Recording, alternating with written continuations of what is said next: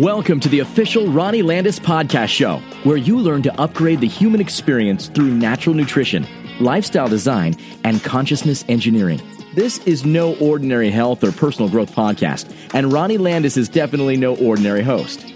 Ronnie Landis is an integrative nutritionist, transformation coach, and human behavioral specialist. He brings on some of the world's leading thought leaders to deliver to you the most cutting-edge information and unique perspectives so you can create the life of your dreams. Get ready to receive your upgrade in all you believed was possible, starting now. Welcome to another edition of the official Ronnie Landis Show, and I am your host, Ronnie Landis. Before we dive headfirst into today's groundbreaking and perspective-altering episode, I want to share a 60-second audio with you explaining my digital holistic nutrition certification program, the Holistic Health Mastery Program. This is a brand new recording, and I'm really excited to share it with you, so indulge me for 60 seconds and enjoy.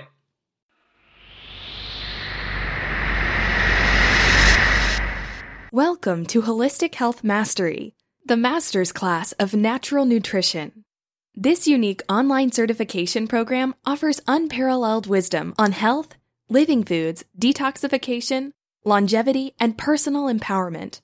Access a curriculum designed to offer far beyond the traditional teachings of nutrition, merging ancient wisdom with cutting-edge science, all delivered through an easy-to-use platform. Study each lesson at the comfort of your own home, on any device. Access over 70 video lessons, and start from anywhere in the program. You are in control of the pace, where even a daily 20 to 30-minute investment is enough to complete the course within 6 months. Once you're ready, take the quiz, and you're on your way to be certified as a Holistic Health Master. In addition, you'll have access to extra features, such as monthly student support calls and an online community of students and masterminds actively discussing and sharing insights to support your education. It's time to invest in yourself and in future generations to come. Join the new leaders of natural nutrition and become a significant part of building a new paradigm in health and consciousness. So there you have it. That is the Holistic Health Mastery Program, and I'm so excited to continue to share this amazing opportunity with people all over the world. We have over 200 plus students from all over the world, and it's constantly growing. The feedback that I get on this is just really amazing, beyond my original expectations. So if you want to find out more information about this, you want to get in more details, you want to review the curriculum, or you're just ready to enroll right now, go to holistichealthmastery.com. And if you enter in the coupon code RONLEE, that's Ron Lee, you're going to get 10% off your enrollment fee, which can be pretty significant depending on which plan you choose for yourself. Again, that link is holistichealthmastery.com. Use the coupon code Ron Lee. Okay, so let's get into today's episode. And I have to speak somewhat slower than I often do. Usually, I feel like I have a really rapid pace of vernacular, but in this particular introduction, I am purposely slowing myself down because this is no ordinary conversation.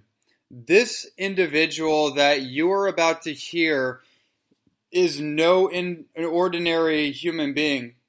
I mean, none of the guests are, right? Everyone is unique, but this guest in particular stretches the boundaries of the human mind and the limitations that are somewhat imposed upon us by society, by our parents, by our religious leaders, our politicians, our teachers, and our own expectations and standards. However, there are certain human limitations that every single one of us considers to be concrete.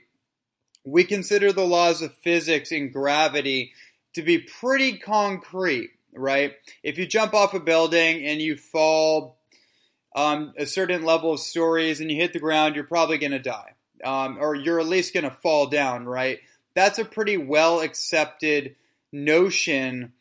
Well, I have to say that over the years of studying this guest's material, and not really his material, but just his life journey, my belief systems have basically been dissolved.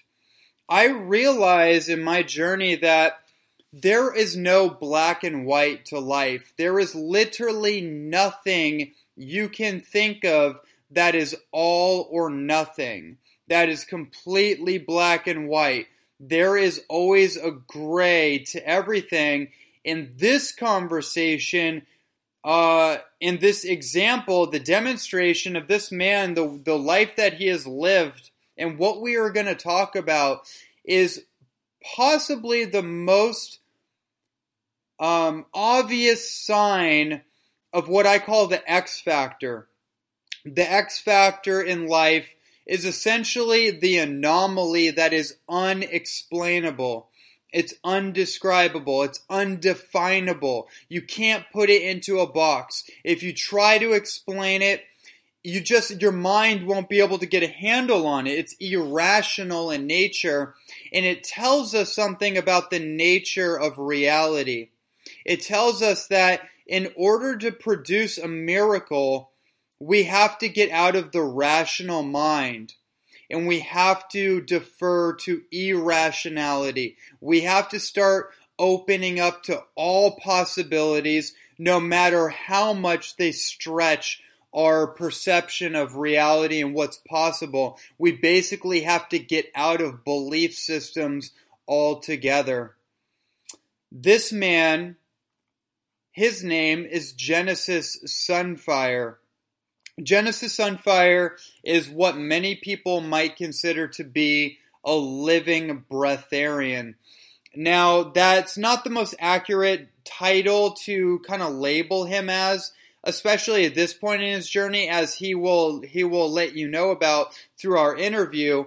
But just to give you a little synopsis on his journey, he has spent over 17 years as on a path of self-realization, and he started as a fruitarian, meaning that about 17 years ago, he started eating nothing but fruit and was guided entirely by intuition. He had no knowledge of nutrition, no knowledge of raw foodism, no knowledge that there were actually other raw foodists and breatharians out there in the world. He thought that he was the only person doing this because he was literally guided to a shopping market one day based entirely on intuition, and all he wanted to do was eat fruit. And from that moment on, he became a fruitarian, and for many years, he only ate fruit. And then from there, he became a liquidarian, a watertarian, and then eventually cracked a code of metabolism, a metabolic riddle where he got off food and water altogether for I think about 3 years or so.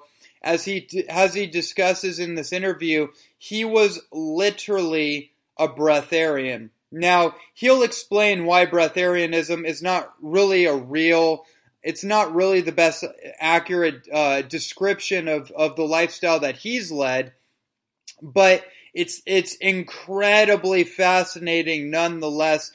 And this was such an incredible conversation that we actually went almost 2 hours. We went 3 minutes shy of 2 hours into this journey because it doesn't just stop at this idea of breatharianism. It goes much deeper and it takes many twists and turns. And all I can say is just get ready. In order to really listen to an interview like this, you basically have to shut off any judgments that you might have about anything that I have just said right now. You have to just shut it off and just take this 100% as entertainment value. Take it as just somebody sharing their story. You got to get out of belief systems about everything and just become completely open to everything. You don't have to buy into it. You don't have to believe it. You just have to become open to it and just take it as entertainment. Like, you're about to go on a ride for the next 2 hours, and just so prep yourself mentally and emotionally and just get ready to enjoy the ride, because we're about to jump in for the adventure into the mind of one of the most unique beings walking this planet right here in this day and age, Mr. Genesis Sunfire. Enjoy.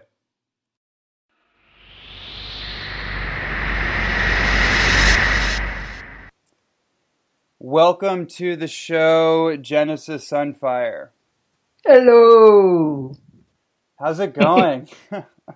Oh man, it's awesome. It's awesome. It's an absolute honor to be talking with you and for you to have me on your podcast. It really is. It's about time. It is about time. We had, just connected here and there over the years on Facebook, and as you know, that I've been following your work and your experience and your journey over the last 5 years, ever since I became aware of the experience that you have undergone, and you being more vocal and sharing it with the world on the internet. And I just really, we have so much area to cover, but I'm so excited. I obviously you already know, like, I'm so excited to just talk with you. I've shared that with you before we got on, that it's almost like I feel like a kid in a candy shop. Hey, join the club. I'm as excited as you are to actually talk to you. I really appreciate that. I think the reason I'm so excited is because you represent something to me that I've always known was real, but I had never really seen it completely, like, presented in such a real, grounded, no BS kind of way. I know you like to say that, like, this is BS, that's BS. The way that and I actually really appreciate that level of boldness that you have. And for the audience listening, we're going to take a journey in this conversation. That's how I want to go about this dialogue between us, is that we're going to take a journey, because this is not an ordinary interview or an ordinary conversation. This is a topic that is very unique, but it's your experience. But you know what?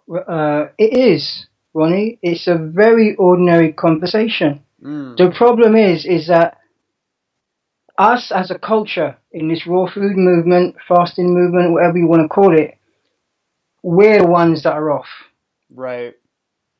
You know what I'm saying to you? I do. Yeah. I'm probably going to burst a few bubbles and stuff like that, but this should be this conversation shouldn't even be taking place. It's the sheer facts that us as a culture, us as a society, and as a subculture with the whole raw food, fruitarian, fasting movement, we are the ones that are off. And this is the inconvenient truth that I bring a lot of the times. You're probably thinking, I shouldn't have been on the show now. I like what you just said. This is the inconvenient truth, is that, just that phrase right there, what you just said, like, it's a pattern interrupt, right? Like, even when it comes to raw food, like, for a lot of people, that idea, when I talk to people about, raw foodism and the idea of even eating living foods, uncooked foods, I notice the connotations and the interpretations and triggers that people have. And they're like, oh my God, no, I can't do that. Or this person said that's not good for my blood type or whatever. And it's like, okay, then we really can't have this conversation. but check this out. If we're eating living foods, how can we still be vegan? You know what I mean? Look at the words there, living foods. If it's living food, how can we be vegan? I mean, that's how deep I take it. Yeah. You know?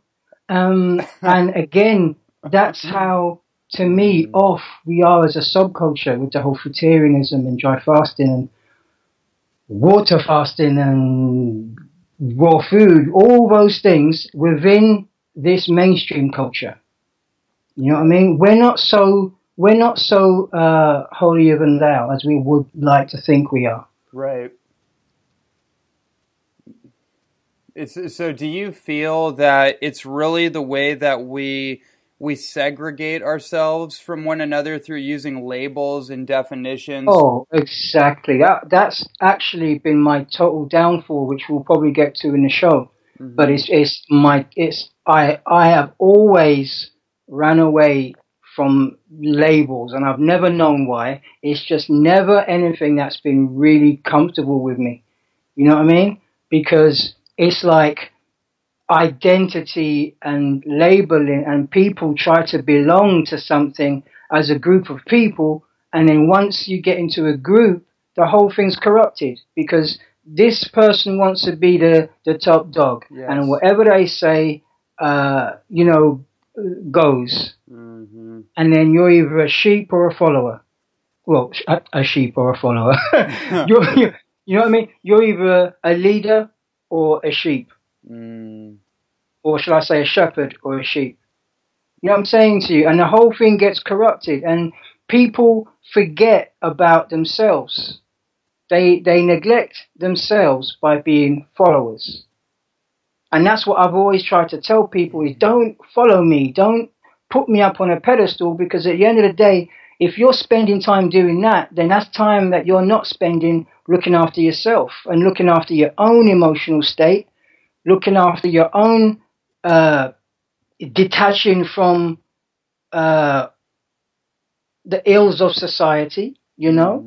Because let's face it, the vast majority of us have got mental health problems that we cannot deal with in the mainstream society, in the mainstream framework, because it's medication, you know, and it's all those things. So that's the whole labeling thing for me is like kryptonite.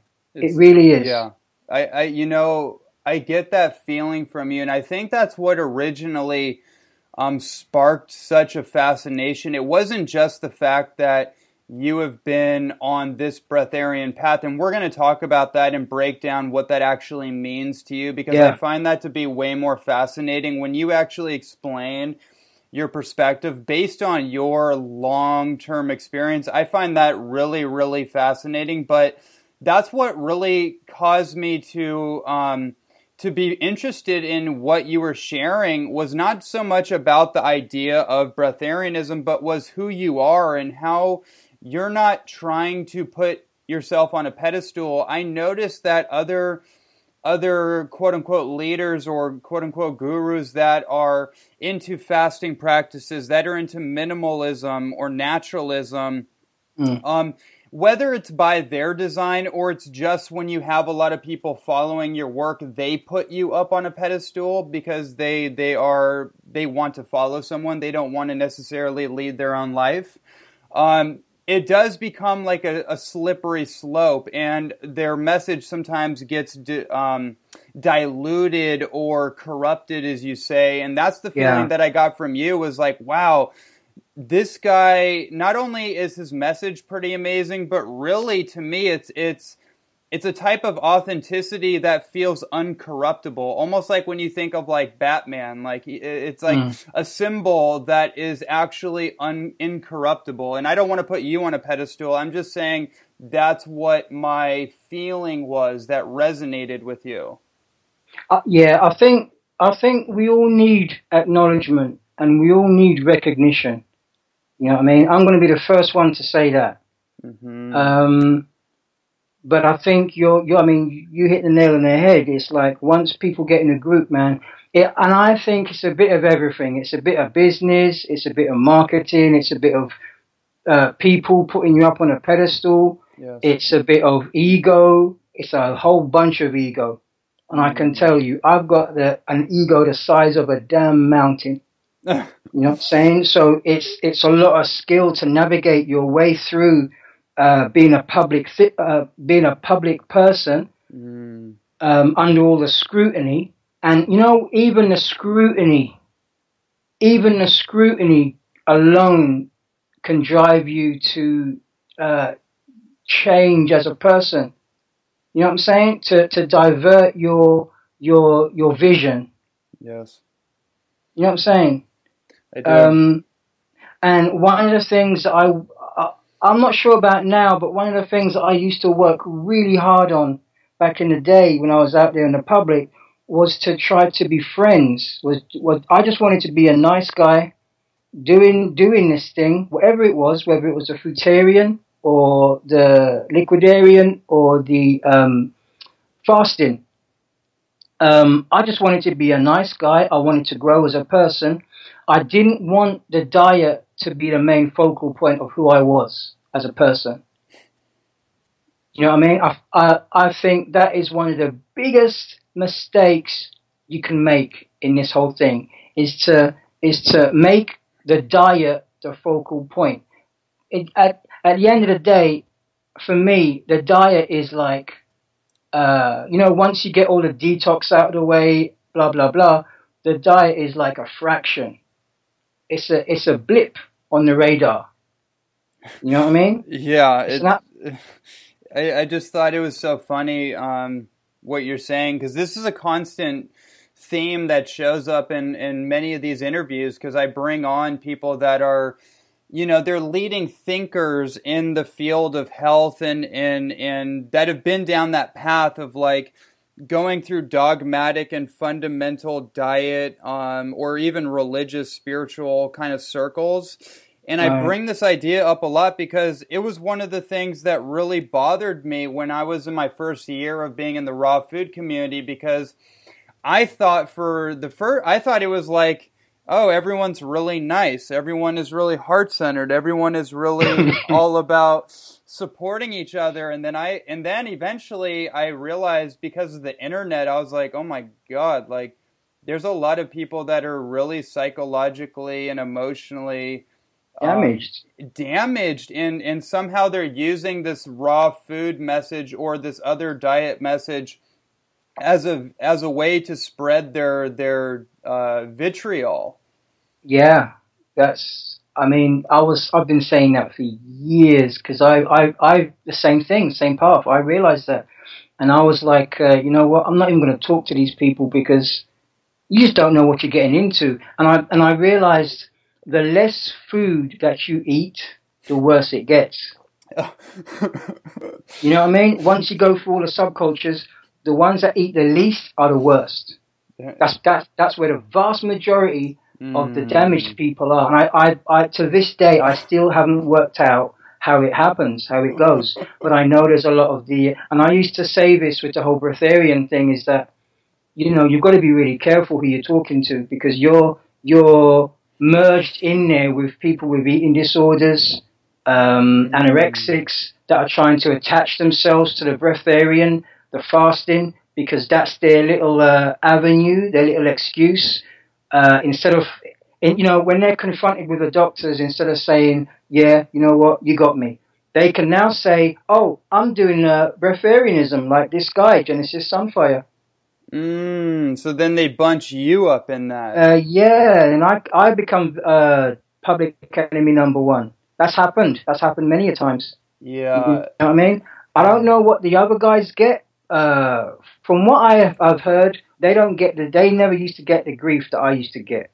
I used to get the letters, you know what I mean, from people, from doctors, or people claiming to be doctors, saying that, oh, there's this girl in a hospital bed because of you. She wants to be just like you. Right. You know what I mean? Stuff like that. I used to get that that's back not in the day. because, and that's so interesting, because it's like, that has nothing to do with you, because you don't tell people to do this. You're actually quite the opposite. It's just somebody else. It's because of them, right? Like, we have to take personal responsibility, and I think that's another challenge with being a public figure, especially in a health world, especially with the lifestyle that you've led, is people are not responsible enough oftentimes to actually, to practice something like this. No, and the worst thing is, Ronnie, is that nobody wants. It's what I found, from back in the day, is that nobody really wants to learn. They just want to Thank claim you. it. Thank They you just want for to claim saying it. that. Yes. And when they find that they can't do it, they want to stretch the definition to suit them. You know what I'm saying? Oh, And man. and that's been my beef with the whole Breatharian thing, because I went into the Breatharian thing totally no idea.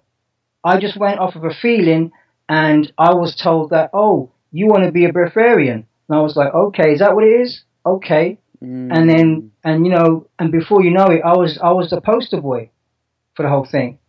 So it's like you say, it's a very slippery slope, a very slippery slope.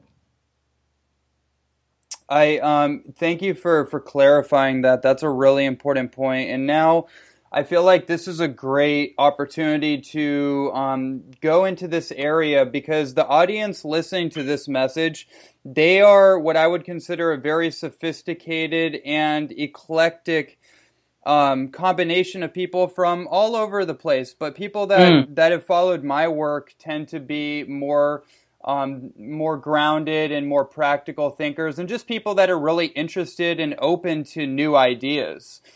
Beautiful. So, you know, can you please share with us? So I can talk as crazy as I want, right? 100%.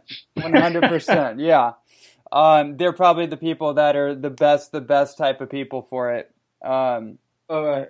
So this is how I want to frame this question. I want to know how this path unfolded for you. Now, I know much more details about the path you've walked just simply because of the research into your experience over the last few years. But the audience listening likely has no idea simply how this lifestyle you've lived is even possible, and would really benefit from understanding the 17 plus year process that you've undergone to get to where you're at now. Because it's not like it happened a couple years ago, right? So you're talking about from Breatharian upwards? Yeah, like to give people an idea of like how you started this and how it's unfolded for you. It started off with the whole Breatharian thing. I was in Bristol. I was doing a college course, and I just felt, you know, I was having a ball just eating crap. I was having a blast. You know what I mean? And there came a point, though, when I was at college where imagine, I'm going to set this scene as I'm in my room. One morning, I'm in my room, and I'm thinking, man, I just don't feel good, you know? I just feel really crap. And I literally, you know, when you're of the mindset of, I'm going to eat shit and die, you just think, oh, you know what, I'll just have something and I'll feel all right. You know what I mean? But this time I just didn't want anything. So that's how the whole Breatharian thing came about, was because all I wanted to do for some reason was to eat fruit. So I went out on my trusty bike to the local, the big cultural, you know, West Indian market, got all these imported fruits, and came back home, and I just tore them up. You know what I mean? I was like, wow, this is amazing. Absolutely amazing. I feel totally better. It was like an instant fix, you know? So I thought, well, if I feel this good now, I'm going to do it again tomorrow. You know? And that's what I did, and it was the same. It was exactly the same thing. So I thought, you know what? Let me just keep this going. So I just kept it going. Nobody told me about the detox. Nobody told me about the detox. So, of course, after about 5-6 days, the detox hit. I was totally floored. There was no cleansing. I didn't know anything about that. There was no spiritual meditation. I didn't know anything about that. All I knew was this damn thing's made me sick. And that was it. So I went back to cook food, and lo and behold, I felt shit again. Went back to the Breatharian, the fruits, felt better again. You know what I mean? So that's how the whole Breatharian thing started. And we're talking like years beyond that now. We're talking getting into the liquid air. So it sounds like you were on fruit for a couple years. Yeah. Okay. And, you know, in those years, trial and error, detox is kicking my ass. I'm falling. I'm going back to cook food. I'm going back to the fruits. You know, the level of knowledge, education, consistent information is virtually zero. I'm doing this by myself. All right, nobody's got any faith in me. I'm going on to the raw boards, the raw food boards, and I'm getting slated. I'm getting attacked just by saying fruitarian. And that's basic. That was basically my life for the whole time, just getting attacked the whole entire time. Okay. There was no, back in those days, there was no support for fruitarian. But there was You know what I mean? but there kind of was like this raw food subculture. Yeah, for sure, for sure. And there, there was fruitarians scattered around, but they were literally dwindling. You know what I mean? The little group cliques they were dwindling because everybody was going to the everybody was getting scared of attacked. You know what I mean? And there was, after a while, there was only the few of us, the Doug Grahams, me, David Klein, of that time. You know what I mean? There was only the few flying the flag for fruitarianism. This is really interesting, and it brings me personally back to like a lot of the more historical accounts of raw foodism that I really got into, going back to like the natural hygiene studies and like Herbert Shelton and Johnny Love Wisdom and back into like Ann Wigmore and Victoris Kolsvinskis, which was the first time that I even heard of the term breatharian, by the way, is when I read that book, The Survival in the 21st Century. Right. And then I got introduced into the idea of fasting and water, like juice cleansing, and then liquiditarianism, which is the next step for you, right? From fruitarianism, yeah. Okay. How did that go for you? What was that transition like? Oh, from fruitarianism transitioning to liquiditarianism, because you have to understand that I was maybe 3 years. I would anyway, for some time I was eating less and less and less. So it wasn't like 1 month I decided or one day I decided. It was like a transition, literally a transition, very slow transition of eating less and less and less. And that's how that happened. But at that point, when you've done the detox work, you've done the cleansing, it's easy and it's beautiful. It really is. It's a different ball game. From the fruitarianism, I always say that was the hardest because that was the physical work. And if nobody tells you about the cleansing, doing internal cleansing, the saltwater flushes, and just cleansing your ass off, it's along with the mental health issues that most of us have got, it's a nightmare, Ronnie. It's a nightmare. And, even now, a lot of people don't face these things. They don't get the information. They don't educate themselves on themselves. Right. You know what I mean? To understand what they're going to face when they actually do decide to take the plunge and get off the drugs, get off the cooked food. Because what you put in has to come out. And what comes out is what's already in. You know what I mean? So whatever emotional shit is in there, it's going to come out big time once you get off the cooked food. One thing I want to say here is that, fruits get a lot of the credit. They get a lot of the glory. But to me, fruits are just doing their own thing. Fruits are just teasing us into spreading their seeds. You know what I mean? It's an exchange. My thing is that the body, man, once you get off cooked food, period, your body's gonna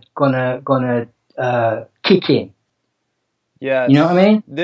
This, I don't want to interrupt you. I just wanted to say that this is where I really was wanting to start going into with you, is that your perspective on this subject is it's so much different, but it's so refreshing than what you typically hear in like the esoteric and spiritual circles about prana and love and light and just meditating on God's light in a closet or on the Himalayas or something. And it's like, okay, but like we still have a life to live in these physical bodies. So you bring in this whole thing of being an athlete, and I think that's where I connect with you too, because I grew up as an athlete as well, and you talk about the body being the deal. It's not even about the diet. Like, I think, like, even when you talk about fruitarianism, immediately what comes to mind is that you're stripping away the excess calories and all the other stuff, and the dense material the body has to use energy to digest and metabolize and try to do something with.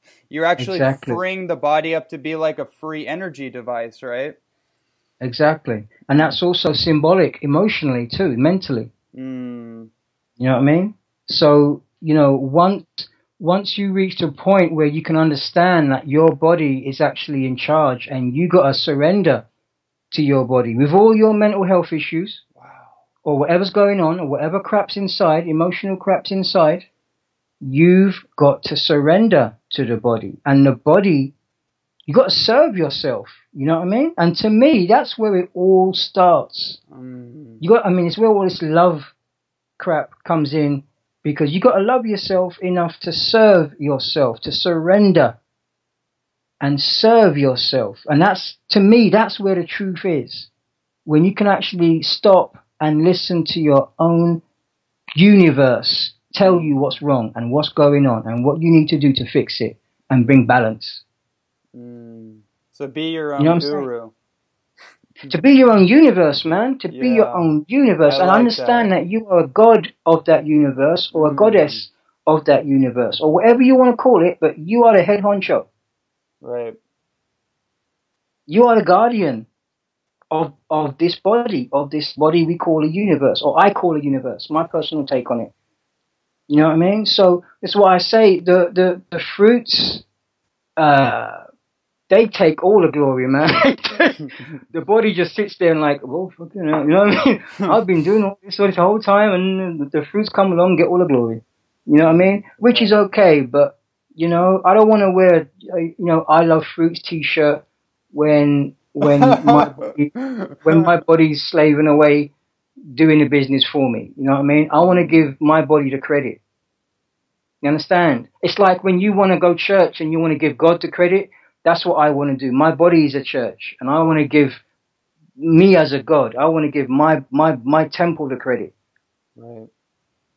You know what I'm saying? And we don't often do that, do we? We oftentimes we overlook our own capacity for greatness and our own capacity for self-healing, and direct our attention to an outside source to heal us. That's why we have quote unquote healers to do the work for us, but we don't often, like, I love what you said. You said surrender to the body, and it's like, I've actually never heard someone say that. I've heard people say surrender to God, surrender to the divine, which I understand that, but I'm living in this biological vehicle or instrument called a body, and this is my body, and if I am a particle of God, then I'm that particle living in this body. Therefore, I feel like I need to respect the body more and give it more credit.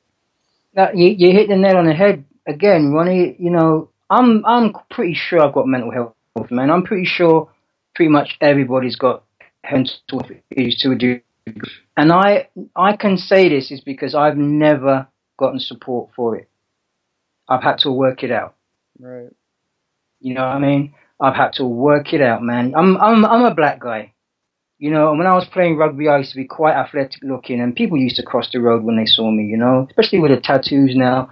It wasn't always cool. You know what I mean? It wasn't always cool to be black.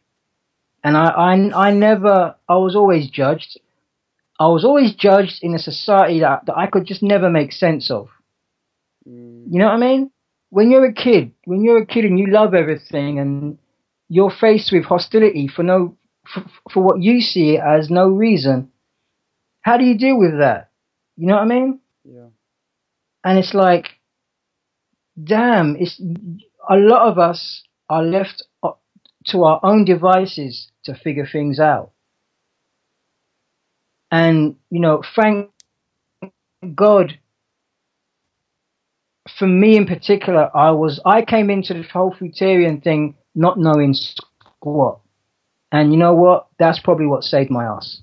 Because if I came into it knowing what some of these guys know or being told what the gurus have been told, or knowing what the gurus have told them, I would have had everything. But because I wasn't indoctrinated, I was able to listen to my intuition, and I realized, man, I've got quite a good gut instinct. So I went with it. You know what I'm saying? So I'm not a great dude. I'm not all that. It's just I learned in all my mental health shit how to deal with it, how to adapt, how to handle myself. You know what I'm saying? Because I can tell you, Ronnie, when I was getting attacked, I was throwing down with the best of them. You know what I mean? I wasn't talking love and light shit. You know what I mean? Yeah. I was effing it and blinding it and expletive after expletive, you know. So I'm not that dude. I'm not that spiritual, you know, articulate. I'm not that dude. I just learned how to come into something brand new, fresh out the box, and adapt. And I knew how I felt. I mean, if you understand, I came into this probably 3 weeks or a month before I went to the raw forums, discussion boards, talking about Breatharianism, and everybody came with their fears, projecting their fears on me. Oh, you need greens. Oh, you need water. Oh, you need this. You need that. Or you're going to die after 2 days, 3 weeks. And I'm like, well, I've already been doing it some time, and I haven't died yet. So that's bullshit. As we say, you know, that's bullshit. So, you know, that's how I came into it. And so to bring it back full circle to the original question, my understanding, at least the last time that I heard an interview from you, which was a couple of years ago, it had been a 17-year process that you had undergone from raw food and Breatharianism to living a quote unquote no food and no water lifestyle. Is that correct? I think it's maybe a little bit more, maybe 19, something like that. It's been, nearly 2 decades. So it wasn't like, you know, you had this aha eureka moment, and then in a couple years, your body and mind acclimated to this. This is a long discipline. This is the word I want to use for people. Disciplined process. I don't know. To be fair, I don't know if it was that disciplined in the beginning, because I didn't know what the hell I was doing. I didn't know where the hell I was going. To be quite honest with you, Ronnie, I just thought it was all about Breatharianism. And I thought, you know, back in those days, in my first week, I thought, wow, I'm a Breatharian. That's it. There's no evolution after that. It's just, I'm just going to eat fruit, tons of it, and everything's going to be cool. Mm-hmm. I didn't know anything about the evolution, so it came as quite a shock to where I was going. And when I hit the Liquidarian stage, I was like, you know, when I got to the Liquidarian stage, I was kind of getting an idea as to where this was going, and I was saying to myself, you know what, there's no way on this planet I'm going to be doing that Breatharian malarkey. You know what I'm saying? I was like, no effing way. And guess what happened? You know, I ended up going there. So I don't know if I can really say, because you have to understand, in between all those times, I'm going back and forth. You know, I did, one thing I do remember clearly is doing 3 years on orange juice. You know what I mean? And those days were beautiful. And I had my seasons down pat. I had it all locked down. My system, my little system, you know? And it was awesome, man. It was awesome. But then it's like, you know, I'm not going to even pretend that it was all plain sailing because, you know, life gets in the way. I was married at the time. I had a daughter. And, you know, things weren't always great. Things weren't always good. There were stresses. You know what I mean? Life gets in the way. And there is no instruction book with this Breatharian thing. That when this happens, this is what you do. You got to adapt and figure it out. And sometimes I didn't make the best choices. You know what I'm saying to you? Yes. And I don't think enough people are as transparent or can actually turn around and say that. Because it might cost them a few fans, or it might cost them a business, or it might cost them credibility, you know what I mean? But I didn't come into this thing for that. I came into this thing for me, to be a better person, you know what I'm saying? So I don't, in my mind, I think part of my mental health issue as well is that I don't understand that. I can't make sense of not saying what I want to say. You know what I'm saying to you? I can't make sense of not telling the truth. Right. And I can't tell you how many people have tried to stop me from telling the truth. You know what I mean? And that makes it even worse for me. You know what I'm saying to you? So, that can be quite a concern, you know, when you're in this field, when you're a public figure. Because you're pissing on people's parade. Yes. You know what I mean? They want to lift you up as this highly disciplined person, but you know another truth, or to you that's nothing. Right. Right. You know It would appear to be, I guess it appears to be a highly disciplined process, just from the outside looking in. But for you experience it as something completely different. No, you know what it was? It can be if you know what you're doing. Okay. You know, if I was to go back around again, it would be a highly disciplined process because I would know exactly what to do and I would be able to it to the letter. You know what I'm saying? And I would flourish and I would be kicking down doors and I would be getting places. But back then, I was a student, man. I was a student. And I think something like the whole Breatharian thing is that it's deep, that you will always be a student. And I don't like using the term Breatharian because I feel that is a complete scam. You know what I mean? Yeah, let's talk about that, by the way. Like, what is that term? What is the there's so much malarkey, as you say, about this whole Breatharian thing. And to say Breatharianism is a scam is interesting coming from you. So I think people will be really interested. What do you mean by that? Right. The whole thing I mean by that is, because when I say it, people say, oh, yeah, he admits that he was fooling people now. No, that's not what I'm saying. I'm saying the term Breatharianism and the culture of Breatharianism, to me, is a scam. Because of what I've seen and what I've experienced and what I get back from other students. You know, I mean, if you ingest saliva, how can you be a breatharian? How can you say you don't eat and drink? If your body's producing, again, we get back to the body. If your body's producing 1.5 to 2 liters of saliva a day, how can you then turn around and say, oh, I don't eat and drink? This is why when people call me a breatharian, I used to cringe. Even before I realized that. You know what I'm saying to you? And this thing about prana, why are we going through detox? And why is it so? Why are so many people struggling? Because there should be enough prana to go around many times over. For people to just be like, wow, okay, make the switch immediately. Right. If this thing about prana then we wouldn't need to make the switch. We could just all eat cooked food if this prana thing was what it was. Mm. You know what I'm saying? If this prana thing was so big and badass,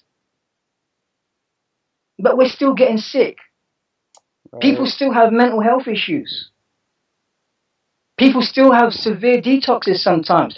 You know, there's bless them. There's people on medication that are trying to heal themselves through this.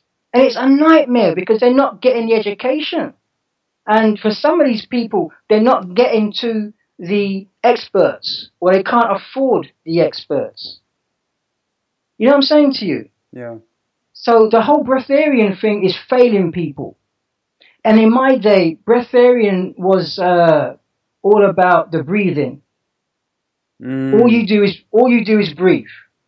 You know what I mean? And no, that's all because in air there's liquid. Within air there's chemicals. But the thing is, what I was learning at the back end of it all was that it's not enough. You know what I'm saying to you? Because I was realizing that shit without saliva. You know, because I was learning my trade in the heat. You know what I mean? In the heat, and I had to learn. Okay, I got to stay in the shade. I can't go out times of the day because I need. You know, I had to learn my trade in the heat, man. Knowing that, okay, if I'm anywhere near the sea, I need to go in the sea. You know what I'm saying to you? Yeah. To bring my temperature down. Mm-hmm. I can't go in no building. I have to go into the sea. You know what I mean? If I'm to really do this food free and water free thing, I need to go into the sea when it's hot. Yeah. You know what I'm saying? And that's where nature comes in. Yeah. And that's where I learned about the connection between nature, man. Nature and this whole food free thing. You got to connect to nature. You got to go back to the body. You got to go back to natural things. You know what I'm saying to you? And even to some degree, the cleansing is unnatural. The internal cleansing. You know what I mean? Because after a certain while, it don't work. You know what I mean? It's like all the cleansing protocols and programs that we do are only there to mitigate the damage and the obstructions that are in the body from an unnatural upbringing. Exactly. I mean, they're bloody helpful. Don't get where it's actually harming you. You know what I mean? Mm-hmm. And these things are band-aids. And you know, let me take it further. You know, you get these ancient things, ancient practices, and I'm thinking to myself, okay, if these ancient practices still have cleansing methods, then that means those ancient people were doing something that they shouldn't have been doing to have a cleansing method. Right. You know what I'm saying to you? So they weren't that good either. Because we tend to lift up the ancients, right? The ancient practices as being, perfect, natural solutions. But listen, if they had a cleansing protocol, then they were also doing something that they knew they shouldn't be doing. They also were living in a certain environment. Exactly. Mm-hmm. Exactly. That's why I like the guys like Moses and Jesus and people like that would just fast for 40 days. They're right, just as simple. You know what I'm saying? They wouldn't do a saltwater flush, from what I know. They would just fast for 40 days. You know what I'm saying? You know, this brings up an interesting question that I want to pose to you, and I think a lot of people listening will probably really appreciate this. What is the difference between what you might call authentic breatharianism and just blatant starvation? Bloody good question. Doing it too fast. Doing the breath. I don't even want to call it breatharian, man, because it's not even the right term anymore. It's giving it power, but yeah. Let's call it that. All right, because to me, I'm still going off the premise that it's a scam, right? So the whole breatharian thing the difference between an authentic practice is that with the breatharian, you got to look at the definition, because the definition has been stretched many times over the years by different people. Mm-hmm. That's one thing. That's the difficulty it is. It's not that clean cut. But I know that most people, and I'll probably get crucified for this, but it's true. Most people go too fast. Most people stretch for definition. Most people call it breatharianism, but what they're doing is liquidarianism, or their intermittent fasting, right? Yeah. Because they can't keep it up, but they still want to call themselves breatharians and be in that circle. They want to get the attention. You know, these people, some of these people do these things for different reasons. Everyone's got their own agenda. And what I found is that most of the people that use the term breatharian, they're in it for the wrong reasons. They're in it for either acclaim, or they're chasing somebody else's fairy tale. You know what I'm saying to you? Mm-hmm. And like a fantasy. What was I going to say? Yeah. And basically, breatharianism, if you get away from the actual definition, breatharianism is based more on doing it in a spiritual way. Mm-hmm. Whereas you sit down and you meditate and you connect with whatever. You know what I mean? And I've found these people to be the most dysfunctional. Dysfunctional, ungrounded people on the fucking face of the planet. And I say that with some passion, because I've had some interactions with these guys. You know? There's only a couple of these so-called high-profile breatharians that I actually get on with, and that I actually can talk without bringing up the word breatharian, and that's Oberon, Victor Triviano, on occasion Jasmine. Mm-hmm.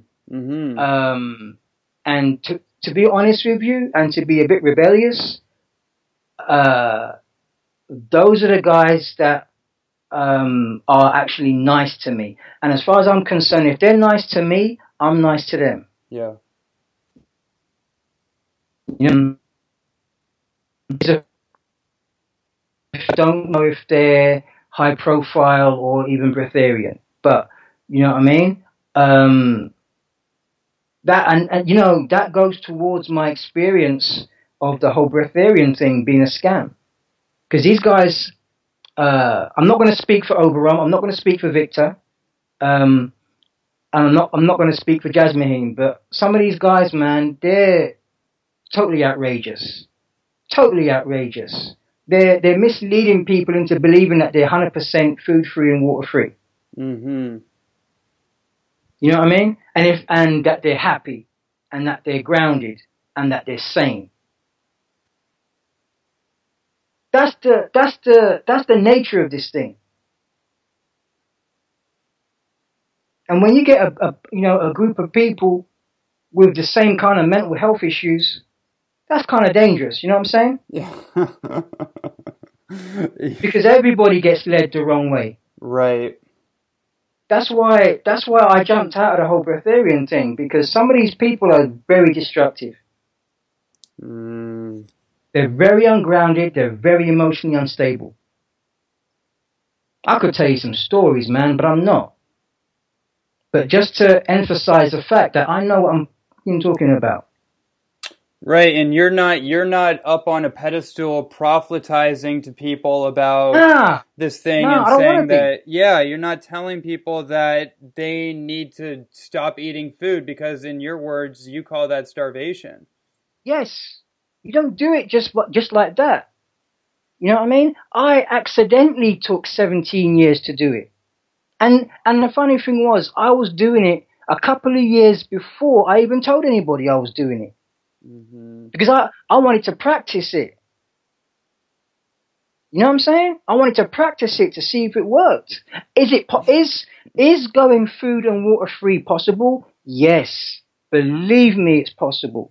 But it's not permanent in my experience. Oh, what a good distinction.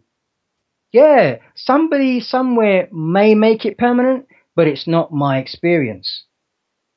And it's not the experience of anybody I know or have ever heard of. Mm. You know, even Jesus fasted for 40 days. Moses fasted for 40 days, maybe even more. I'm not really up on the whole religious story stuff. But you know what I'm saying to you? Is it possible? Yes, but not permanent in my experience. And it's not called breatharianism. You know what I mean? To me, if you have to do techniques and shit, then it's not real. Because it's not just a normal function of your lifestyle.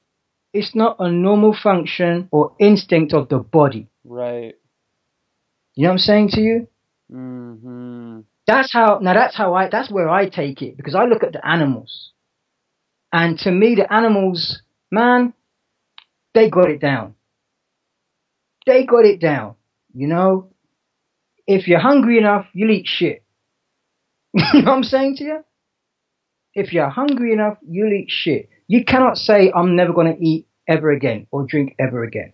Because I know there's times where that saliva dries up. And that's when you're in the crap. But you got to have your wits about you. You got to have your knowledge about you. You can't be spaced out, ungrounded, talking about fairies.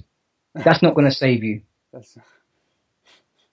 A lot of what I'm hearing from you is like it's like a grounded sense of like street smarts, actually. Like that's what I came into. Right. That's what I came in. Mm-hmm.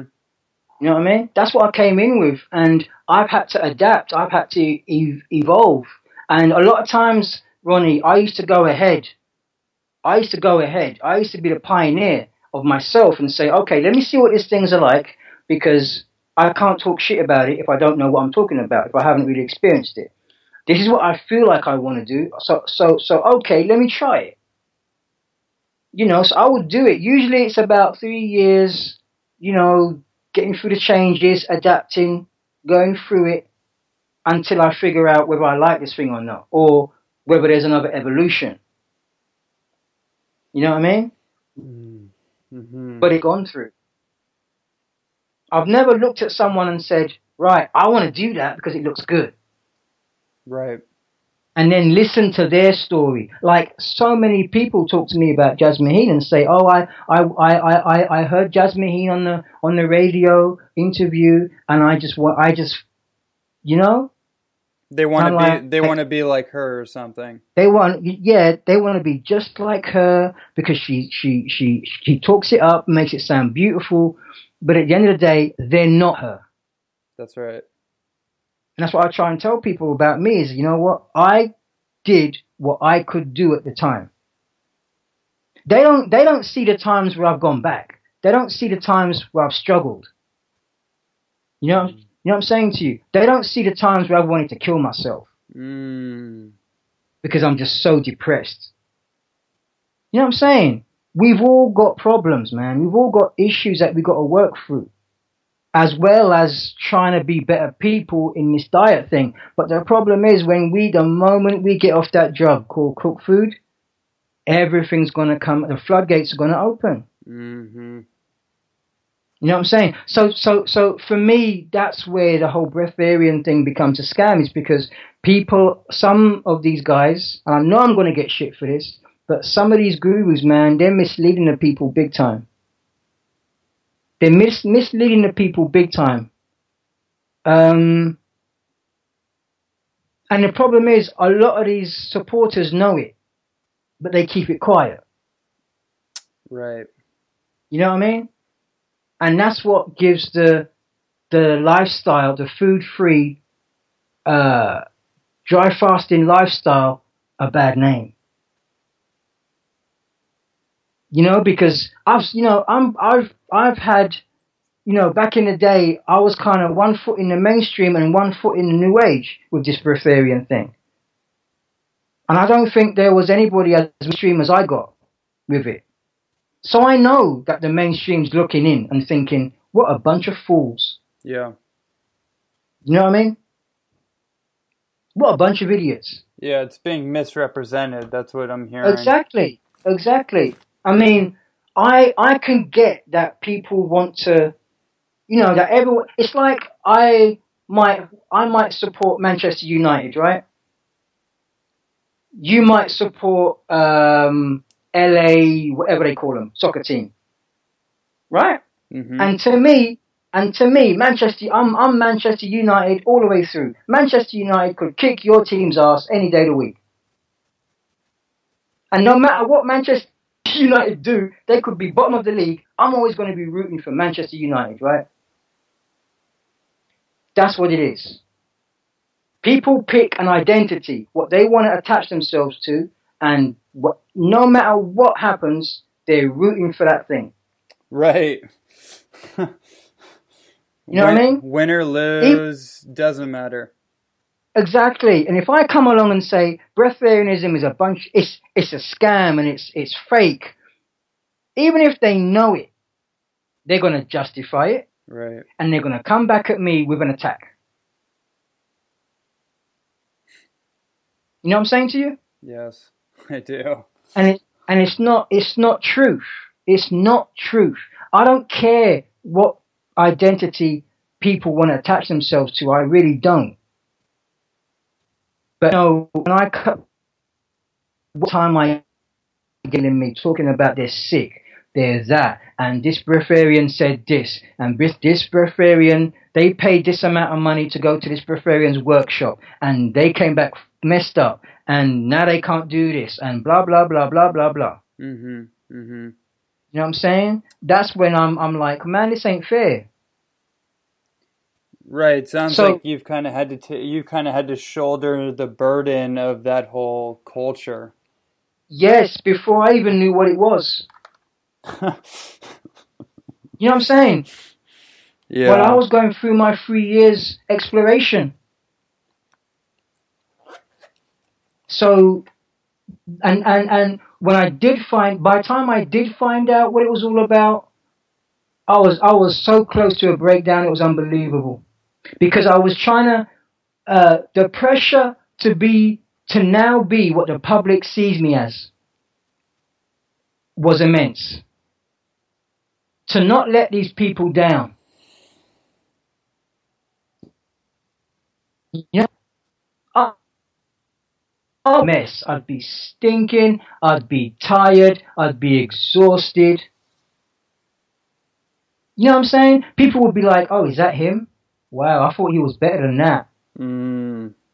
But it was because nobody gave a shit. Nobody cared. It's because I was getting burnt out. It's because I was getting exhausted. I was getting depressed again. Mm. You know what I mean? People, Ronnie, I would get people asking me, can you walk through walls? Seriously. Can you walk through walls? Because I heard that when you go breatharian, you can walk through walls. When you don't eat or drink, your molecules get telling you.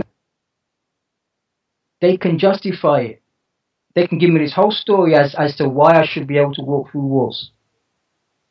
And, imagine everywhere you go, you're asking, do you go to the toilet? And you don't know what to say. If you say yes, it's like, oh, well, you must be drinking something then. Right. You know what I mean? You're constantly being, like, under a magnifying glass. Under scrutiny, man. And apparently they know what it is to be a breatharian, but they're not living it themselves. Right. They know all about it, but they're not actually living it themselves. And that's what I realized at the end of the day, Ronnie, is that the most knowledgeable people about this can't even do it. So what the hell was I doing? Mm-hmm. Killing myself to do something that nobody else was doing anyway. You know what I'm saying to you? Yeah, so, I mean, You still there? Oh yeah, I'm still here, and I'm wanting to bring this up to date now, because your experiences, I mean, it's an incredible timeline and experience that you're sharing, and now what is it like for you now? I know some things have changed. Where you've brought back in like juices of some sort. I saw you with the chaga mushroom and chaga tea. Yeah. It was the chaga that got me through the bad times. It was going, because I still kind of kept up with the fasting. I still kept up with the cleansing protocols, the saltwater flushes, and to be honest with you, all the way through this. Apart from 5 years in the very beginning, from 5 years into the whole thing, I've been doing the saltwater flushes, and I can honestly tell you, those are what probably saved my life. Okay. Those are what probably stopped me from getting burnt out. Totally. Because I would have done it. I was food free and water free for 2 to 3 years. At one point, before nobody even knew about it, or me doing it, you know what I mean? And I was doing that in the height of my most stressful period. You know what I'm saying to you? And I had to bring the cleansing back in because I was getting so toxic. And if I can bring this in, Ronnie, is that I've had to surrender throughout this whole thing. Mm-hmm. Because how easy it is to say, no, I mustn't do this, I mustn't do that. No, I mustn't let another bit of food or water pass my lips. I've had to surrender over the years, man. I've had to learn how to surrender. I've learned how to break down my ego. I've had to learn that, adapt, so I don't kill myself. So I don't end up anorexic. You know what I'm saying? So what happened was I actually, at the time, bringing it up to date, what happened was I met my wife. She saved my ass. I was getting so disillusioned with the whole Breatharian scene, everything. The people that were around me, because, people that could have supported me didn't. People that, what I'm saying to you? Just stupid stuff like that. And I just thought, from day one to up to the present moment, I'm like, damn it, man. Ain't nobody helped me. You know what I mean? David Wolf helped me big time at that time. Mm-hmm. And I can honestly say he's probably one of the very few people that ever helped me. Wow. That ever was nice, that ever had a conversation, that ever took me in and said, man, how you doing? How are you doing? You know what I'm saying? And he's one of few people to do that. But when I met, at that point I was down and out, man. I was down and out. People had just wore me out. They had took everything from me. All my hopes, all my dreams, everything. And it's like they chew you up and spit you back out, man. And then it's on to the next person. To the next boy wonder. Wow. You know what I'm saying to you? And it messes with your system, man. It messes with your self-esteem, man, because you're there thinking you're helping people, they're your friends, they're your buddies, blah, blah, blah. They believe in you, but then, you know what I mean? Yeah. They're consuming you. They're consuming you. Yeah. I don't want to be in that. I don't want to be in an environment where people are consuming me. Because I'm sure you know, Ronnie, because you're pretty much of a celebrity too, is that people see, you're like a little clone for everybody. People see what they want to see in you. Yeah. And what you see of yourself is totally different most of the time to what they see. Oh, yeah.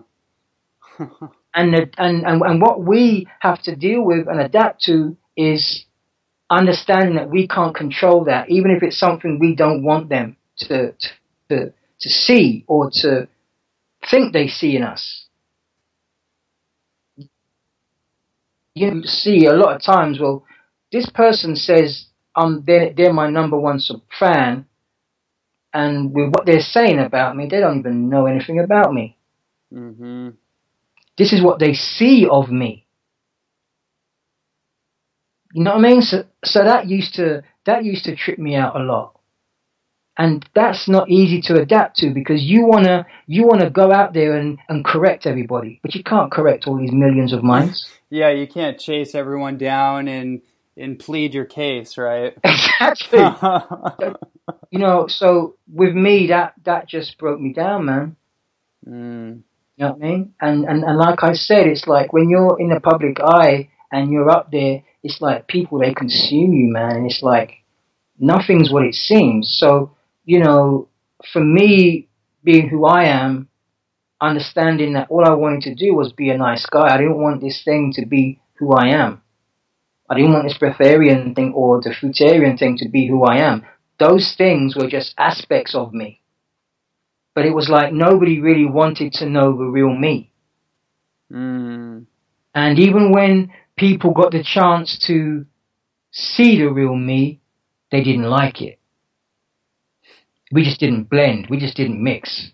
Mm-hmm. I didn't like them and they didn't like me. We liked each other as fan and celebrity. You know what I'm saying to you? And I don't like using the word fan. Yeah. I hate it. You know what I mean? But you know what I mean? Yeah. People kind of put themselves in that position, it seems like, too, when they treat somebody like a celebrity. Yeah. But then they wouldn't like me even if they got to know me. Right. I'm into tattoos. I'm into Dobermans. I'm into what it's a running little things. Mm-hmm. And a lot of these people, I wouldn't like them because, you know, maybe they don't like big dogs. Maybe they don't like black dogs. Maybe they have these issues. Maybe they're scared. Maybe they're scaredy cats. Right. Maybe they let those things block their lives. And that's something I hate. Mm-hmm. I don't like being around people like that. You know what I mean? So those were the things I was dealing with when you bring it up to date.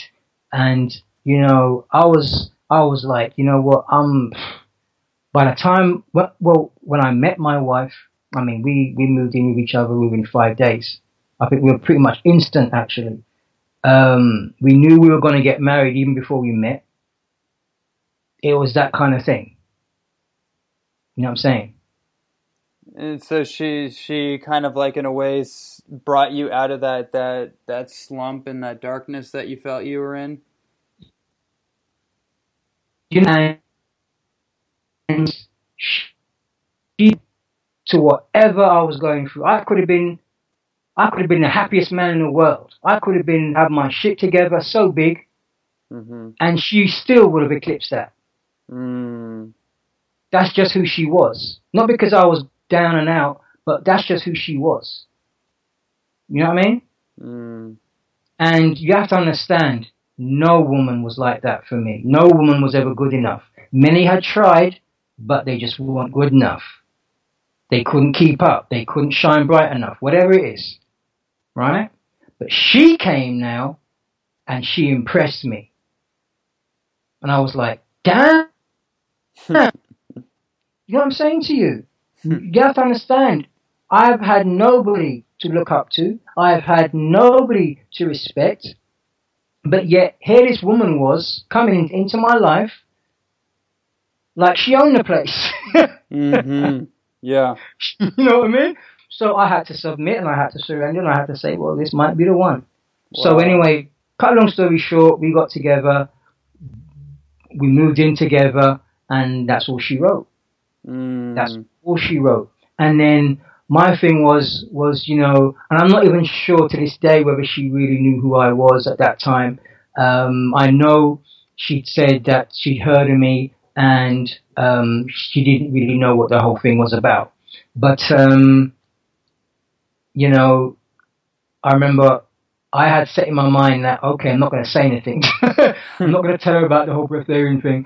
And I'm just going to say to her that I'm just going to eat shit and die, and that's it. You know what I mean? Because I want to quit this thing. I'm sick and tired of doing this, trying to do the right thing. You know what I mean? So I said to myself, you know what? I'm going to just eat shit and die. And that's what I did. I did it for about a year, or no, I did it for about I think it was in total about 2 years. And I think the first year was about in fact, it was the first 2 months, I think, was just about enjoying myself. That was the intention. But then I asked her, what do you want to do with your life? And she said, well, I want to be fruitarian. Oh. And that was like the big screech, the brakes. Wow. You know what I mean? To this dream and fantasy that I was just going to jack it all in and quit the whole thing. You know? And then she was so inspiring. And the way she was explaining it, talking about it, I can tell that it was her calling. You know what I mean? So I said to myself, you know what? I'm going to have to go in there with her. Because I know what the scene's like. I know it's vultures. I know it's opportunists. I know it's backyard healers. Yeah. You know what I mean? And I'm not going to let her go into that. Because that's what I had to do. And because I went through it, she doesn't have to go through it. So I said, you know what? I'm going in there with you. I'm going to coach you through it. And we're going to have a special arrangement that I coach you through it. And because I know what this thing is, we're going to have to come to a very firm agreement on this. You know what I mean? Otherwise, otherwise it will smash this relationship to pieces. And that's what we did. That's what we did. So we've taken like 3 years to transition, and I've come back to liquids, and well, I call it fruitarian, but in that I'm dry fasting and I'm on liquids. And to be honest with you, if I want a melon, I'm going to have a melon. I'm not doing that. I'm a fruitarian thing anymore. Mm-hmm. You know what I mean? I love the hell out of dry fasting. I really do. That's my bread and butter. That's my bread and butter. And I do that every day. You know what I'm saying? I have a 1 hour. In fact, I have the luxury is having a 1 hour eating window. Mm-hmm. Mm-hmm. But generally it's about half an hour or 15 minutes. Depends what I'm having. If I'm having OJ, it's about 15 minutes. And I'll just sip it slow. You know what I mean? Mm. And that's my window. The rest of the time I'm dry fasting. Wow. Wow. Again, 9 years, nearly 20 years. You know what I'm saying to you? But it's not like we just said, right, we'll go fruitarian now and we did an instant transition. I had to learn. And here's a funny thing, you know, me and my wife have such a relationship from doing this transition together, and she's still scratching the surface with it. You know what I'm saying? She's still dealing with her stuff, with her mental health. She's still dealing with her physical health. She's still adapting to all of this and all the nuances that this lifestyle and the whole transition brings up. Mm-hmm. But she has me to coach her through it. You know what I mean? You know, we go through the whole masculine, feminine thing, and I don't know if you know, Ronnie, or if you've had experience with this, but a lot of women tend to have adopted the masculine role. Yes. You know what I mean? And for some women, it's just hard to let go. And my wife's been through that. We've had to go through that. You know, we've had to go through a hell of a lot. Because, you know, if you're, shall we say, for want of a better term, your soulmate comes into your life, you know you've got some shit to work out. Yes. You know it's not always love and light. You know what I'm saying? You guys got to become a unit. You got to work out your crap together. You got to hold space for each other. You got to support each other through the worst. You got to see their worst. If you want honest, you got to see the worst. You know what I'm saying? Mm-hmm. That's my philosophy of it. So I generally don't live in this love and light breatharian thing. You know, everything's euphoric, because I know it ain't. So that's where we are. That's where we are now, and that's what I've had to come through. So it's been a total experience in dealing with it with my wife, having another shot at it and dealing with it and helping my wife along too, because it's dealing with a different mind. It's dealing with a different, I'm challenged every day because she's just like everyone else. Give her an inch and she'll take a mile on her worst day, And the detox and the transition will do that to you. Plus, whatever mental health issue you have, it will do that to you. It will bring out the worst. You know what I mean? So that's something that has been very refreshing. It's taught me a lot about people, about coaching people. I have a whole new philosophy and perspective on coaching people. It's not about the food. It's not about that. Before you can even tackle the food, you got to go to someone's emotional space. Yeah. You got to go to their parents, who their parents are. You know what I'm saying? If you can figure out who the parents are, then you can predict what you're going to do. You know what I'm saying? Point. Because you have to understand, if I tell you to look at yourself, you're going to miss a whole lot of stuff. You're not going to be able to see it because you're looking in the mirror. But you may be able to say, oh yeah, well we do this, we do that. Yeah, because my dad always does that. Yeah, that's what he's like. But you probably won't relate it to what you do. Right. You know what I'm saying? Yes. The way you think. So I've learned a lot with actually quitting, taking time out, recovering, and doing this again. But from an older and wiser perspective. You know what I'm saying to you? And it's beautiful. I've got to say, it's beautiful. It's so much better. It's so much easier. And in that, Ronnie, people have been receiving me a whole lot different. People have been receiving me with open arms. I'm quick to say this is bullshit or blah, blah, blah. And people are quick to say how negative I am. But that's been my world. You know what I mean? Being a pioneer, you get the crap. But I can honestly say people have been loving on me something. And it's awful. Really, you know what I mean? I'm really happy to hear that. And I'm happy to say it. Yeah, I can feel it. You know what I mean? Yeah. It's so many years it wasn't like that. So many years, because you have to understand when you're doing this so-called Breatharian thing, I was getting everybody coming at me. But, in all those years, maybe one or two people ever stuck up for me. You know what I mean? The good people don't say shit. And that was one of the big because for nobody. I'm trying to be a martyr here. I made that mistake of being a martyr.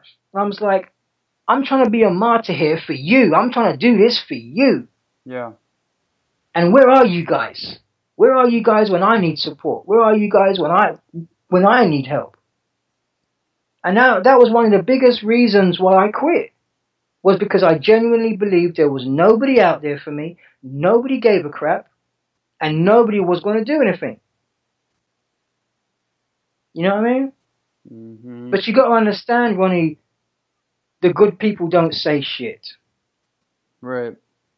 It's what do they say? It's the loudest wheel gets the oil.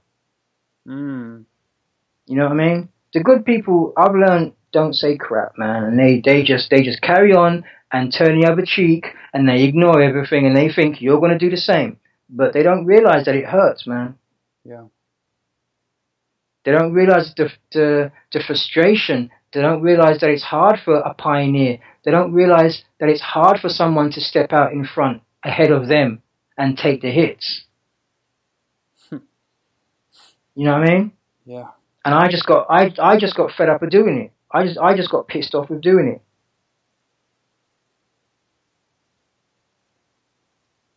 You know, so now I'm a better coach. I'm a better person. I'm a husband. I would like to say I'm a better son. I'm a better brother. Mm. You know what I'm saying to you? Mm-hmm. I'm a better universe for all of this. But it's like, you know, still the journey goes on because, like, why, you know, and that's beautiful. You stand that it's your own little space, and that's the place where you can be happy. You may not be able to be happy sharing with other people. You may not be able to find a space where you can be around others and be the same happy. You know what I mean? So that's where we're kind of looking at is, okay, we've been chasing this, you know, as individuals, we've both been chasing this thing of, okay, we need to do something that we love. But it's like, okay, what is that? Yeah. Because it all involves being in the mainstream. It all involves dealing with people, other minds. Yes. You know what I mean? And going through that corruption, the pollution, the egos. Mm-hmm. And people won't help you because you're aligned with so-and-so, or because you said this about breatharianism, or you blah, blah, blah, whatever. Yeah. You know what I mean? Mm-hmm. There's not many people that are actually helping just for the sake of it. Right. That's the guy I want to be. Mm. You know what I mean? I want to help someone because I can. You know what I mean? And I'm not going to lie to you. I want to make money coaching because I love coaching and I want to do what I love and love what I do. I don't want to be in a 9-to-5 job in some supermarket. I couldn't imagine you working a job. I would be going postal, man.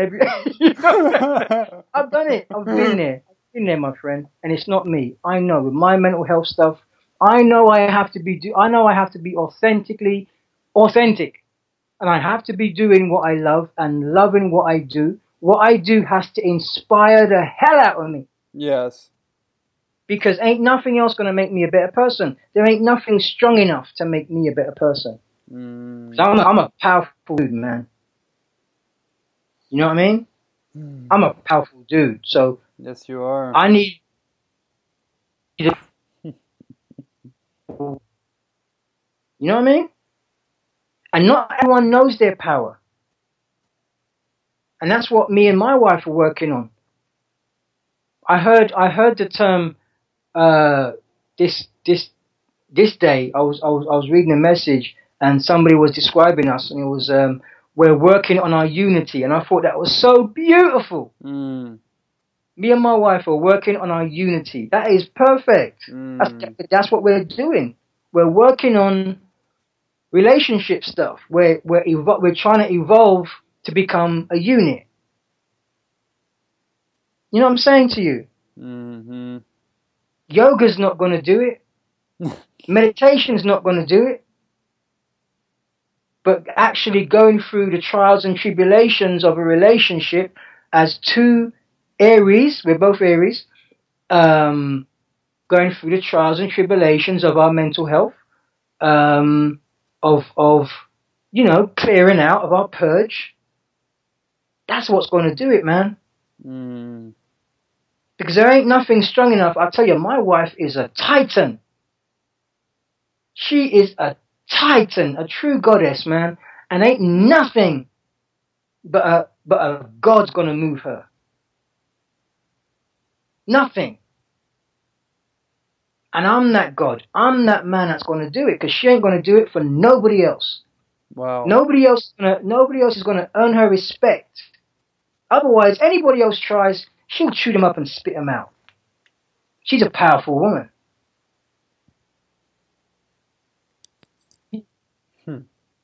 You know, that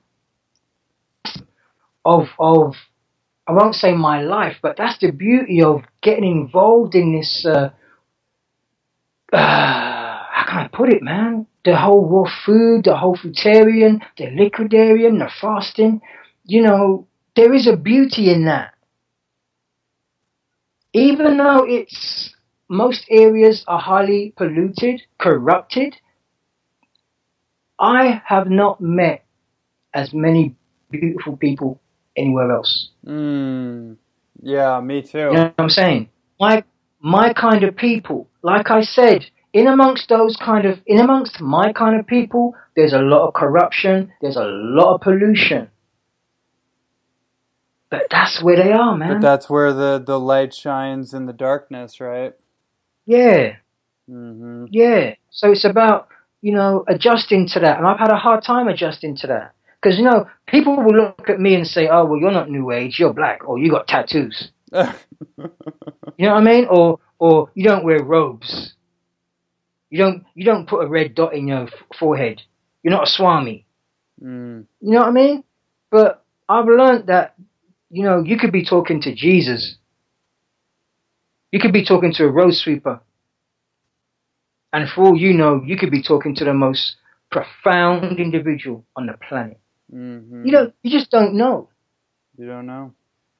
You know what I mean? Yeah. So we have to dissolve all this judgment quicker and quicker, actually. Man, you know what we need to do? Well, in my opinion, my experience is that we need to look at ourselves, man. If we could just all take care of ourselves and focus attention and so people judge you. Don't know where yourself. Are you being a better person? Are you looking at me and reflecting who I really am, or are you just projecting your own emotional instability? Right. Yes. You know what I'm saying? Mm-hmm. And, me and my wife talk about this all the time because we have to go out into public eye. And we're both awkward individuals, We come from that background. But I've probably got a little bit more cool in me than she has. You know what I'm saying? So I can maneuver myself amongst people and not give a shit about what they think about me. In fact, I'm watching you. Mm-hmm. Mm-hmm. You know what I'm saying? Yeah. I'm looking at how you treat me, and if you're a good person. Yes, I might play the game a little bit too much and make you believe I'm just an idiot. But I'm really watching you to see how you treat me and if you can be trusted. Yes.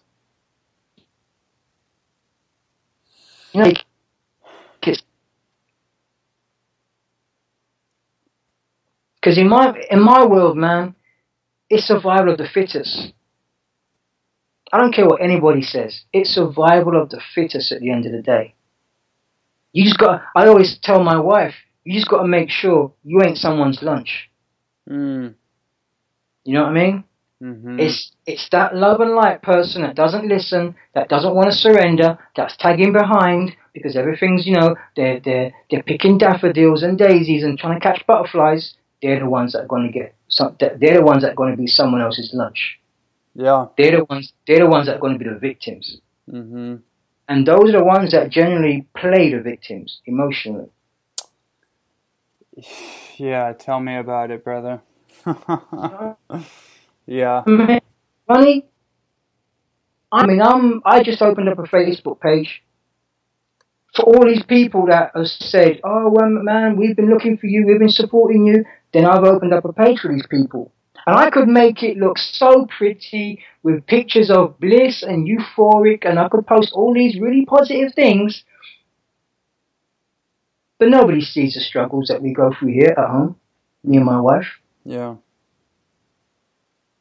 But to Facebook, I'm doing fantastic. But that's not how I want to live. That's really not how I want to live. It makes me resentful trying to lie like that. Right. Well, I think that's why I really vibe with you, is because you are real and you are authentic and you're not trying to be the poster boy for any cult or any circle or breatharianism or whatever. Like you're literally just a human being that was called towards a very unique path in the way that I look at it, and that's a miracle. Like you are a walking, talking miracle, and you know. Man, listen, no, we all are. That's what I wanted to. I was gonna conclude that thought with saying that maybe there's a better way of me saying that, is that the way that this is my interpretation. I'm not projecting. This is my perspective, is that like all of us, yes, we are all walking, talking miracles, but not all of us answer the call, right? Therefore, not all of us are able to manifest or express that miracle that is life. And so I see you, like, you've answered the call, but you didn't like you said in the beginning of this interview, you didn't choose to be fruitarian or to do any of this, really. It was like an intuitive nudge or something that guided you, and you just said, okay, like, I guess we're doing this now. Yeah. Here's the funny thing. About a month before that, I was paying particular attention to guys my age. And you have to understand, I was eating to win it, man. I was eating crap to win it. I was eating crap for the best team on the planet. You know what I mean? I was a champion, and but I was looking. That was creeping up on me, and that's what it was. That was creeping up on me over time, and I was starting to take to looking at guys my age. They all had the gut, right? The gut that goes over their belt, right? And they was all miserable. And I thought, why is this resonating with me so much? Why is this getting my attention so much? And then it hit me. You know what I mean? After a month for that, the next day it was like, oh shit, I don't want to. It was literally making me nauseous thinking about eating another mouthful or an apple pie. You know what I'm saying? Yeah. Just to make me feel better, just to eat something. Because I used to eat to ground myself, for emotional comfort, for comfort food. You know what I mean? And it was just like something said, no man, stop it. No more, man. This is actually killing me. Wow. It's like my universe said, man, please, I beg you, please. I beg you, please, man, no more. Wow. You know, so it was that person at the time where it was like, okay, then what do I want? What do I want, sorry?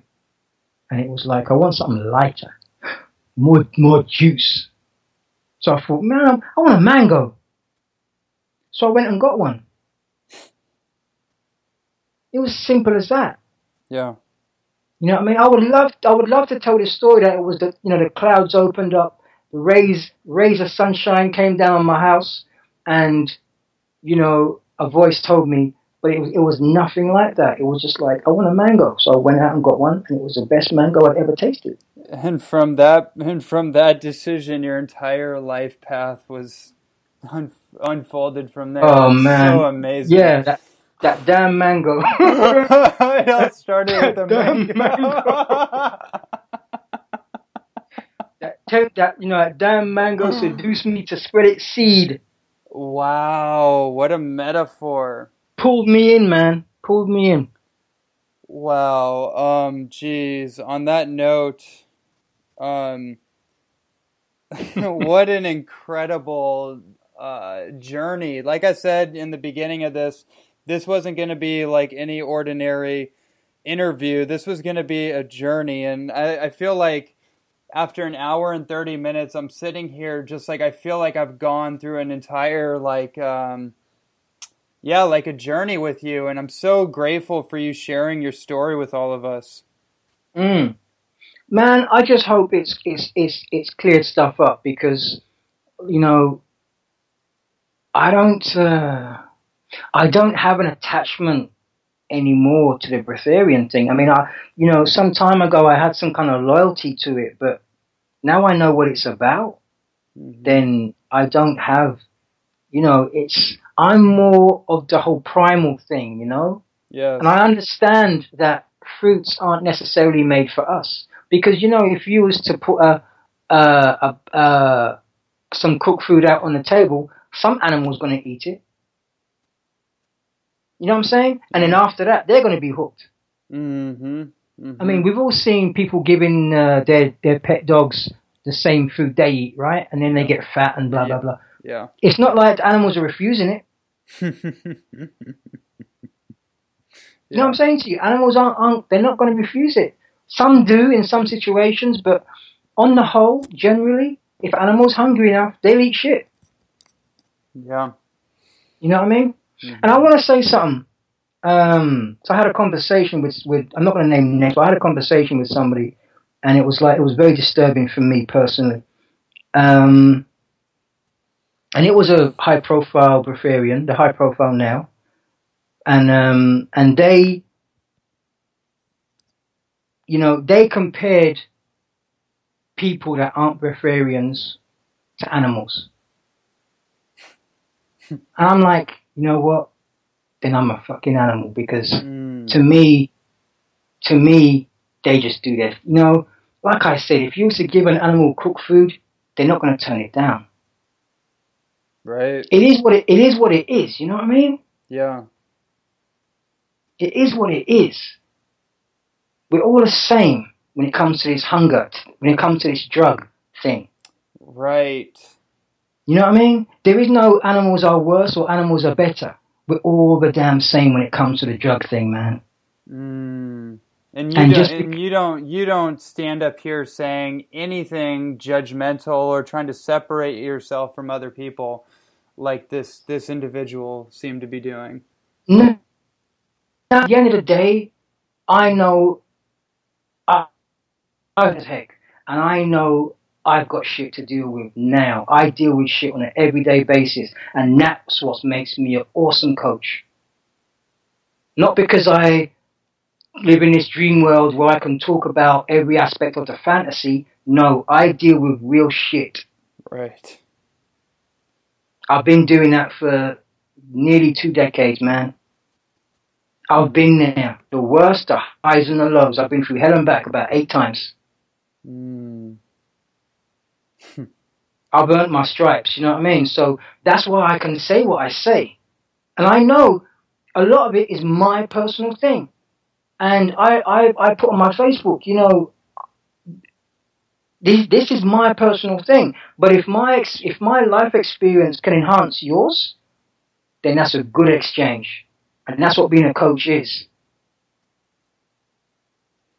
I like saying that. To you, it's not swaying you one way or the other. That's not what I'm here for. I'm here to be my own universe first and foremost, and to up. It's like me, when I talk to you, I'm not trying to pull you into my universe. I'm respecting you as your own god of your own universe. And me over here, a god of my universe, and me and you were just rapping. Yes. You know what I mean? If you don't send your nuclear warheads my way, I'm not going to send any nuclear warheads your way. Yeah. You know what I'm saying to you? Yes. And that's it. End of story. I'm not trying to pull you into, because I'm doing this, you've got to do it too. And if you don't want to do it, you're stupid. Or you're an animal. It's like little kindergarten-ish behavior. Isn't it just? Yes. Isn't it just? It is. It's exactly that. Schoolboy crap. Yeah. Schoolyard. Yeah. Well, I think you don't operate with any real insecurities. Not to say that you don't have fears and doubts like everyone else, but you don't operate from those places, it seems. Like you're not trying to validate or defend anything. No, because I know it's so fragile. Yeah. I know this game is so fragile, and it can change. It's like the wind. It can change at the drop of a hat. Yeah. And then where are you? You write a book about it after 2 weeks, and then the wind changes direction. You know what I mean? The wind changes direction. You're stuffed. You got to write another book now saying, well, what happened was, you know what I mean? Yeah. You got to be fluid, man. Bruce Lee was right. You got to be like water. Yes. This thing is tough, man. this thing is tough because the ego will say to you, right, you gotta do this, and everyone's got to follow you, and blah blah blah. I mean, I'm Aries, right? I'm Aries, so I'm a leader. Period. Mm-hmm. You know what I mean? And it's like I have to lead myself, because I don't want to make you, Ronnie, a sheep. So this leader here has a follower. I don't want to make everybody else my sheep just so I can satisfy my Aries nature. I have to say, no, that's not what I want to do, because at the end of the day, if I'm occupied shepherding the sheep, then I'm not actually taking time to deal with myself that's going on at the same time. So there could be a revolt going on within myself that's not getting dealt with, while I think I'm being a badass because I've got 4,999 friends on Facebook. You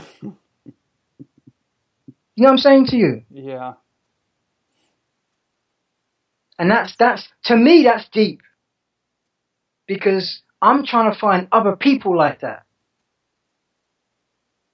You know what I'm saying to you? Those are the people that I vibe with. Those are the people that I want to have everlasting friendships with. You know what I mean? Those people that are quite happy to be their own universe.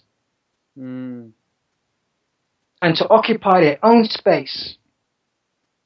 Me and my wife, we've only come across few people like that. And but trust me, Ronnie, she's witnessed these so-called snakes. Mm-hmm. You know what I mean? She's seen the people that try to maneuver their way to me, around me. You know what I mean? But, you know, the people that we gravitate to are the people that want to be authentic. Yes. That don't want to do the things that they hate and then be assholes for it. Yeah. You know what I mean? Yeah. That take it out on other people because they're doing stuff they don't really want to do. Mm-hmm. We don't want to do. I mean, my coaching game is having to change because I don't want to coach the way the culture dictates. Mm-hmm. You know what I mean? A lot of people, when they come for coaching with me, they want to dictate how it goes. You know what I'm saying? I don't want to play that game because I know it's a totally different thing. I've got to do my thing. I've got to be authentic, and I've got to tell it as it is. You know what I'm saying? I do, and that's the beauty of this conversation. You've done just that, and that's who you are, and I really appreciate that so much. And I feel like this is the perfect point to hit the conclusion. To get rid of me, huh? Well, you know, to hit that stop button. We are. You know, it's funny. Most of the interviews are about 60 minutes, so we've actually gone 45 minutes above and beyond, and I'm very happy we did. Because I mean, like I said, this conversation and to have you on, it's a huge honor for me. It's a privilege, but it's also an exploration into a phenomena that is nothing short of a miracle. But you being the one to answer the call and to live it, again, is why I was so fascinated by your experience. And I think that's why people listening would be so fascinated too, because it's not about you. It's about a reflection of human potential and what's possible when we do align with our heart's desire and we do surrender to the body's intelligence and we ultimately become more authentic. What's possible for our life when we dedicate ourselves to that? So, man, can I say something before we go off the air? Yes, sir. There's a group called Master Fast System. I'm not into the system so much, but the group as a whole, they look like wonderful people to me. And for me, it's so refreshing and it's an honor that they're even out there, that they kind of support the whole fasting, dry fasting thing. Mm-hmm. You know what I mean? As a way to cleanse. There's a guy called Gino something. I don't know where he's from, but there's a guy called Gino something. And but I give them a big shout out because I can't say a lot more on that group, but I kind of don't want to cloud it up, But years ago, man, when I was around, there weren't nothing. There wasn't anything for people like me or that wanted to do what I was evolving to. You know what I mean? Yeah. So I want to give them a big shout out. And there's also one of the things that what me and my wife are really into in terms of self-help is the whole frequency thing, the 432-528 hertz frequency thing. Oh, yeah. Yeah, that's been very helpful, especially for my wife. And there's a guy called Oliver Riz. It's a Hungarian guy. One of the guys on my Facebook has pointed me out to him, and his music is very soothing. It's piano guy, and it's apparently the instruments are set at 432 and 528, and it's stuff like that. Through the people on that I'm connecting with now, I'm being exposed to these things.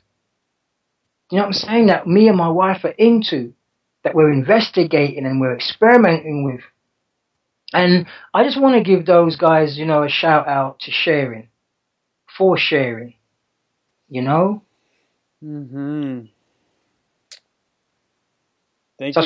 wanted to pass that on because, for us,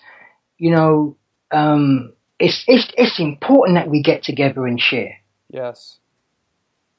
And if that sharing gets too big, then yes, exchange. Exchange something, whether it's money or barter. You know what I mean? So that exchange covers it. Don't consume people. Share. I like that. Yeah. Mm-hmm. Mm-hmm. And I want to kind of, nurture that within myself. So, you're never too big to learn in my eyes. You're never too big to learn. But anyway, I'm rambling now. No, it's perfect. It's great for me. I'm taking a lot of this in too for my own experience and development. Right.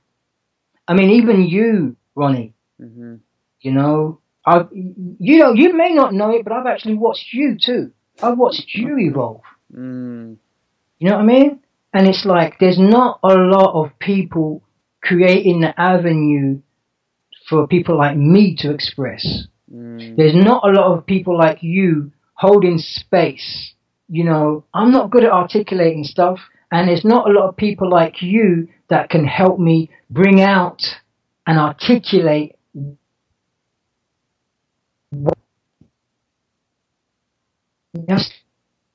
all of this. Mm. And even, sometimes you may not get the exchange back, but you have to adapt in some way or just don't do it. But you have to understand there's not a lot for people like us, for the genuine people. There's not much out there, man. And you're providing something that is invaluable. And, you only, like me, you only find that out when you're gone. You don't miss the water until the well runs dry. Mm. You know what I'm saying? People ain't going to tell you, oh man, thank you so much. Only I quit. Screw this. Right. And you're gone. Are people going to say, man, I really love that radio show you used to do? Mm-hmm. Wow. You know what I'm saying to you? Yeah. So hang in there. If that's the case, hang in there. But I can tell you, man, from my heart, game recognized game, and I'm so grateful for you. Oh man, I really, really appreciate that. My heart is totally open, receiving those words and that acknowledgement. And game recognized game, respect begets respect, and I appreciate your respect, and I have the utmost respect for you, and I just, I'm here to support you, and the type of people that are in my circle are those same type of people, as well. So I'm looking forward to seeing how this all transpires, and I guess it'll be revealed to us as we go along. Is what it is, man. It